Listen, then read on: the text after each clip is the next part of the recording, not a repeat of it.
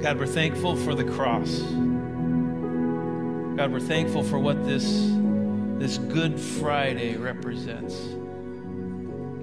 Thank you, God, that you could take an instrument of death and an instrument of embarrassment and reproach and turn it into a symbol of hope. Hope for the world. Hope for our lives. Thank you that in the cross, the opportunity to walk away from anything that could keep me out of heaven. It's a place I can go and accept the forgiveness that Jesus went to that cross to achieve for my life, for sin. God, we thank you that this cross, even though it might be misunderstood, even though it might bring offense, it means freedom to us. God, we recognize that the message of the cross is still going to be foolishness to those who are lost. But for those who are being saved, it's the power of God. Thank you, Jesus, tonight for the power of the cross. We choose to pause for these few moments, whether in person or just taking a moment online and connecting and allowing our hearts to reflect what this day means. What this day means in my life, in the life of every person that has ever gone to the cross to lay down a burden. Thank you, God. Thank you, God. We bless you, Lord, tonight for that. In Jesus' name, amen. Amen. Hey, welcome tonight. And those of you that are joining us online, we say welcome as we celebrate this Good Friday. And that's what we're doing as we've taken time to connect, to contemplate, to listen to God's voice and worship together. As we focus on what this day represents, I was thinking about the cross, and we have a poor representation here of what the cross looks like, a place where Jesus took the sin of the world, but it's very personal because he took my sin and put it on that cross. The weight of the world, the sin of the world was on his shoulders. That is the place. He paid the price so that we are free, so that we have opportunity in life. The Bible's very clear. If we confess our sin, the cross isn't just an image that we give homage to or we just look at. The Bible's very clear. If we confess our sin, he is faithful and just to forgive us of our sin. He is merciful and he is just. Isn't that interesting? He gives us mercy because we need it the most, and he deals with justice. I love that. Sin has to be paid for. It's not something that we can imagine away or try to justify in our own mind and our heart. Sin had to be paid for. That's what Jesus did. We can't get to heaven with it on board in our life, so Jesus gives us a way, and it's through the cross that sin is stripped away, that new life comes. Jesus paid the price. It's called atonement. If you ever heard that word, it's an Old Testament word called atonement. When God brought the children of Israel out of Egypt, he brings this whole nation of people out into a place where he can teach them, where he can establish a relationship with them, where he can teach them how to worship and teach them how to connect with him in a whole new way. And he institutes a sacrifice. The Bible says without the shedding of blood, there's no remission of sin. And so he initiates this. And they learn to pray and they learn to worship. And the tabernacle is brought to being. And then there's sacrifices.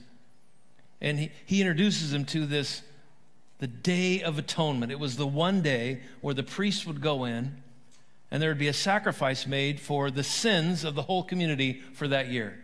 One day a year that the high priest could go into the Holy of Holies. and it would cover the sins that were committed over the past 12 months. So in this ceremony, there were 2 goats. Both were perfect, both were raised just for this occasion. But God instructed that the first goat would come and he would die for the sin of the people. It was sacrificed by a priest, a perfect goat without blemish to be the covering for sin. And then that sacrifice was made. That goat's life was an offering for what they had done wrong. It was the Lord's goat.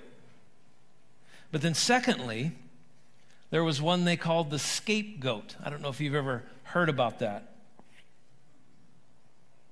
It's maybe better yet, I could call it the escapegoat. This is where we get the term scapegoat from, this very act. After the sin sacrifice, the high priest would take a live goat and he would confess the sins over the head of the goat. Lay his hands on this goat's head and confess the sins over this goat. Confess the sins of the people. And then people would come and they would confess their sins. This would take literally weeks to happen. Can you imagine families coming up and they would confess their sins and the priest would have his hands on the goat and the sin would pass through the hands of the priest onto the goat. Can you imagine let's just publicly take care of everything we've done wrong over this last year. So there's families sitting there and the dad says, well, here's what I did this last year. And the wife looks at him and said, you did what? And then it's the wife's turn. And she says, here's what I did over this last year. And the husband said, you did what? And then the kids are going, my mom and dad did what? What kind of parents do we got? But sacrifice had to be made for sin. And then the sin was transferred onto this goat and taken away. 2 goats. One paid the price. The other liberated the person from sin. Can you see that you have to have the blood of the sacrificer and the life of the liberator to take care of our sin issue? And this happened for a couple thousand years. This scapegoat was led by someone out of the camp. It would have to be a good man. The King James Version says they would find a fit man. He had to be faithful because he had to take this goat so far into the wilderness. He had to take this goat so far into the wasteland that it could never find its way back. So you had to find a good man that could do this job and take this goat so far that it would be lost forever. And once it's lost, the sin was paid for and it was separated from the people. Reminds me of Psalm 103 and verse 12. He has removed our sins as far as the east is from the west. Now, with that Old Testament backdrop, I want you to consider Jesus tonight. Look at Jesus. Look at the cross. The cross is where all the sin of the world was placed on his shoulders. Anything that I could ever do or have ever done was on him. Anything that you could ever do or have ever done was on him. The sin of the world laid upon him. His blood shed for our sin. And we know a lot of times we want to get past Friday, we want to get to Sunday because we know Sunday is all about the empty tomb, but we don't get to Sunday if we don't have Friday. But we see that Jesus not only sheds his blood and is the sacrifice for our sin, he comes out of the tomb alive to become the liberator for us. The cross just doesn't forgive your sin, so you have to take it up again next year. It's like, well, that knocked it off for 12 months. I'll see you next year, priest. I'll be back. And mom better not have done that this last year. That's it.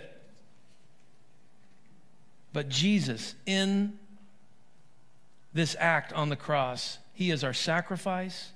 And when he comes to life, he is our liberator. This is what we celebrate today. This is why we call this Good Friday. I'll never forget when my oldest daughter got a newer car. I don't think we ever bought a brand new car, but this was her first pretty nice car. And we found it online, and we ordered it, and it came out of California on a truck. It was an exciting day when the truck pulled in, and we all went out there, unloaded it, and everybody was getting test drives, and it was just an exciting time. Everybody loved that. She loved that car.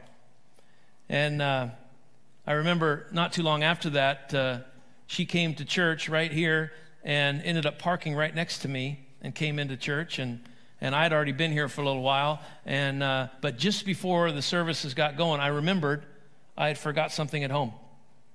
And so we just lived a couple blocks away. So I went and jumped in my Ford Expedition, and I pulled out, and I cut it to the right very quickly and took out the side of her new car. Hey, it didn't scratch mine a bit. I said, man, you can't even see it. But it was just, I just looked at that and went, oh, what a scar, what damage, oh. But I couldn't tell her till after church. I didn't want to blow her whole day. So I caught her before she went outside. I said, okay, Tiffany, I got to tell you something. Don't freak out, but I got to tell you something. And I confessed. I confessed what I'd done wrong. And she forgave me. You know, she went out, she goes, oh, it's bad, but she forgave me. But the damage was still there. That is why I need that second goat. That is why we need that second goat. Let me tell you, it's not just forgiveness. I didn't just need forgiveness from her for putting the damage in the car. I needed the dent taken out of that car. Because every time I came outside and I'd forget about it overnight and I'd go to get in my car and I'd see her car sitting there and I would just like, oh, that scar, that dent, there it is. And I would relive it all over again. But let me tell you that the cross is forgiveness of our sin. But when Jesus came out of that tomb, he takes away the evidence of that sin. I remember we found a great body shop. We found a guy that was just really good at what he did. And we took that car in there, and he found a bunch of other stuff that needed to be taken care of. So when it came back, it looked like new all over again. And it was forgotten, and it looked great. You see, the Bible says that because of Jesus, we are justified. Justification is a big Bible word, but it basically says this: just as if you never did it. The cross did this for us. And here's the great thing. When you get to heaven and they open the books and they're going to say, I see that Jesus paid the price for your sin, and here I see him here and I see him here. No. Here's the deal. The liberator took it off the books. When you get to heaven, it's not going to be, you've been forgiven for this. All they're going to say is, Jesus covered it. It's off the books. He's removed our sin as far as the east is from the west. And we get this picture of these two goats, and one becomes the sacrificer, and the other one becomes the liberator. We take a fit man, a good man, that takes it far enough away that it can never find its way back. Jesus was that good man. He was the sacrifice, and he was the fit man in one person. He was the sacrificer and the liberator. That's who he is. That's why the Apostle Peter could say, and he bore himself our sins in his body on the cross, so that we might die to sin and live to righteousness. For by his wounds we are healed. Colossians 2:14 says this way: having canceled out the certificate of debt consisting of the decrees that were against us. He takes it off the books. It's zero next to your name. It's, if you've got Jesus, add nothing. It's it. It's over. And he has taken it out of the way, having nailed it to the cross. Jesus is that sacrifice and that scapegoat for us. He is that fit man. Jesus, through the cross, did that for us. That's the justification. That's why if we confess our sin, he is faithful and just He's faithful to be the sacrifice for us, and justice is served because it's been paid for. So today we see this cross, and its image should tell us something. If it happened in your life, you can take it there. You can take it to Jesus. And then once you've given it to Jesus, it's like it never happened. Now, I'm not saying I'm going to forget, because I remember. I still can recount the story when I wiped out the side of the car, and I remember seeing the dent, and although I can't see it anymore, it's still in my, but Jesus won't remember. That's a powerful thing. So let me ask you tonight, just as we are in this moment and these few moments, Jesus said, remember me in this way when we do communion. Pastor Clint is going to come in a moment, and he's going to lead us into communion. And that is why we can never forget what Jesus did for us on the cross. He's done this for you. But here's the deal. I know that I still carry stuff that I shouldn't carry. Let me ask you tonight, what are you carrying? What's weighing you down? What's on your heart tonight? Let me just put it this way. What do you need to take to the cross? And, if you're watching at home, I just encourage you to maybe get out a piece of paper and get a pen. And there's something powerful when we just write something down, not so that we can see it, but just to write it down and say, Jesus, in just a tangible, physical way, I'm going to give you this.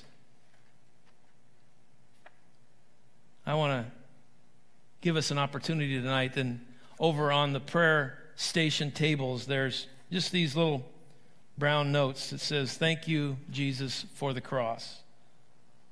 Today, I'm going to leave this with you. You are my sacrifice and my liberator. And if you so choose, in the next few moments, the worship team's going to come back. Pastor Clint's going to come and lead us in communion together.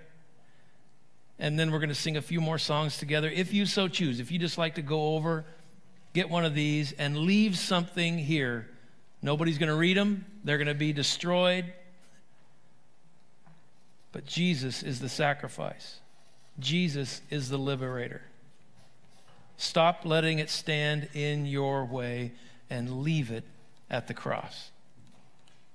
Father, we thank you for the cross, and we thank you for the opportunity to remember you with communion tonight. I'm going to read 4 excerpts from Luke chapter 23, okay? So we'll read those really quickly here. Verses 20 and 21 say, Pilate wanting to release Jesus, right? They brought Jesus. He went through the fake trial and everything. And so they brought him in and brought him before Pilate. And he said, this scripture says, Pilate wanting to release Jesus addressed them again. But they kept shouting, crucify him, crucify him. Verses 23 and 24 say, but they kept up the pressure, right? He didn't want to crucify him necessarily. He was Roman, and he didn't care if there was one more person who thought they were a god. And yet, they kept up the pressure, it says, demanding with loud voices that he be crucified. And their voices won out. So Pilate decided to grant their demand. Verses 33 and 34 say, when they arrived at the place called the Skull, they crucified him there, along with the criminals, one on the right and one on the left. And then Jesus said, Father, forgive them, because they don't know what they're doing. And verses 44 through 46 say, and it was now about noon, and darkness came over the whole land until 3. Because the sun's light failed, the curtain of the sanctuary was split down the middle, and Jesus called out with a loud voice, Father, into your hands I entrust my spirit. And saying this, he breathed his last. Now I want to take you to 1 Corinthians chapter 11. And so if you have a Bible, you can open up to that. 1 Corinthians chapter 11 covers this piece of the letter to the Corinthians that Paul wrote. And see, they were misusing communion and they would come and certain people would come and eat, all the bread and drink all the wine. And so they were getting full and getting drunk off of it. And Paul's like, in this, I can't give you any praise because you're not doing, what are you doing here, essentially? And so in verse 23, he begins to give them some instruction. And he says, "For I pass on to you what I received from the Lord himself. On the night when he was betrayed, the Lord Jesus took some bread and gave thanks to God for it. And then he broke it into pieces and he said, 'This is my body, which is given for you. Do this to remember me.' And in the same way, he took the cup of wine after supper, saying, 'This cup is the new covenant between God and his people, an agreement confirmed with my blood. Do this to remember me as often as you drink it. For every time you eat this bread and drink this cup, you are announcing the Lord's death until he comes again.'" Basically, he's telling them what we read in Luke chapter 23 is a serious thing, right? It's a meaningful and purposed action. And that to come and, for the Corinthians to come and misuse communion, he's like, man, no. It doesn't work like that. This sacrifice was incredible and it was complete. And so don't just come and take lightly the sacrifice of Jesus. And so tonight, we get the opportunity as the body of Christ to receive communion together. And so on your seats near you, there is a communion cup, and it's all in one. Actually, it has the kind of the wafer on top, the bread on top, and then also the juice underneath. And so if you grab that cup, we're going to all receive that together. And I have one in my pocket here.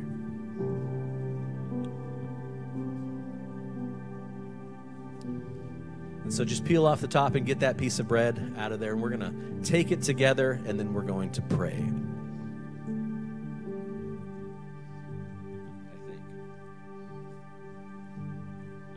I think.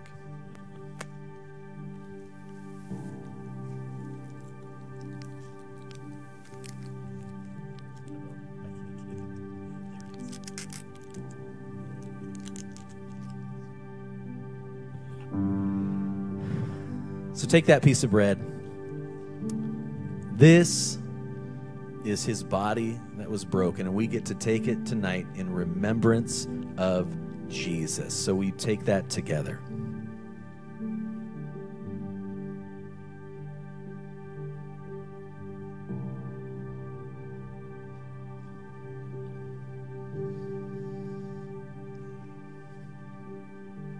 And I hear you guys pulling back the lid for the juice. And so we're going to do the same thing here.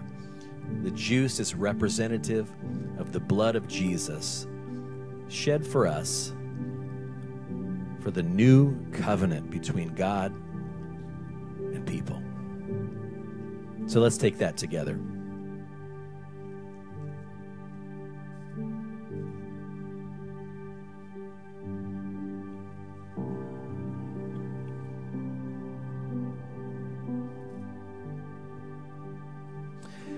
Father God, tonight we just come together and we're so grateful for the opportunity to receive communion together. We don't take it lightly.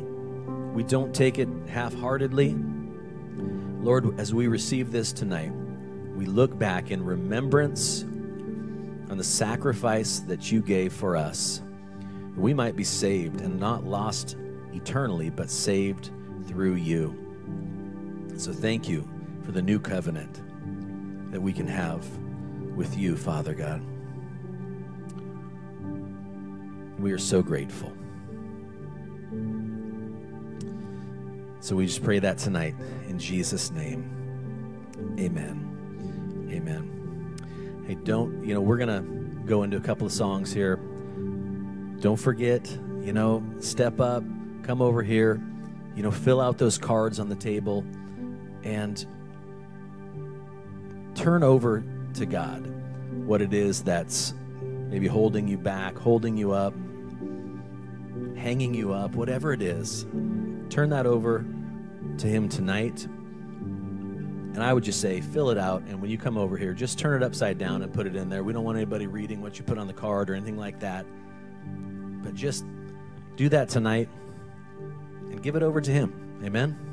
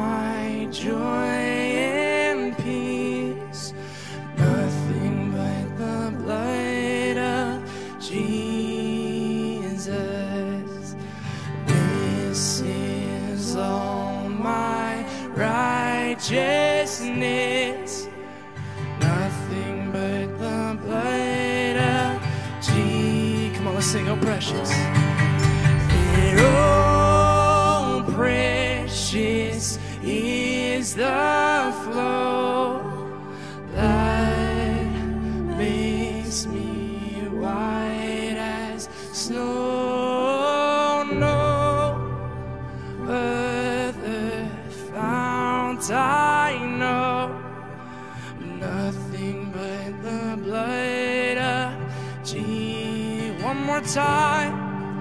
And oh precious is the flow that makes me white as snow. No other fount I know, nothing but the blood of Jesus.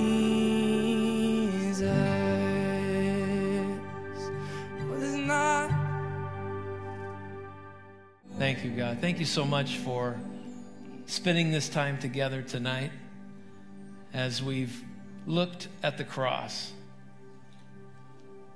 It's interesting because we have the perspective that we know what's coming. We know Sunday's coming. You can deal with a Friday if you know Sunday's coming. But isn't it interesting that when the world was at its darkest, that's when God was doing his best work? And I was sitting there tonight saying, God, help me to remember when I feel at my darkest, you could be up to your best work. Sunday is coming, and we will celebrate it. The empty tomb, what it means to us, but only because it was all taken care of at the cross. Jesus, thank you for tonight, for an opportunity to lift you in this place, to remember you, to follow exactly what you told us to do, to remember you until you come. God, we pray that we would take it into our hearts tonight, the magnitude and the gratitude that you took our sin and removed it as far as the east is from the west, and that you came, what seemed like at the darkest point, you were doing your best work, and you came out of that tomb, and now we have life with you in Jesus' name. God bless you and your evening.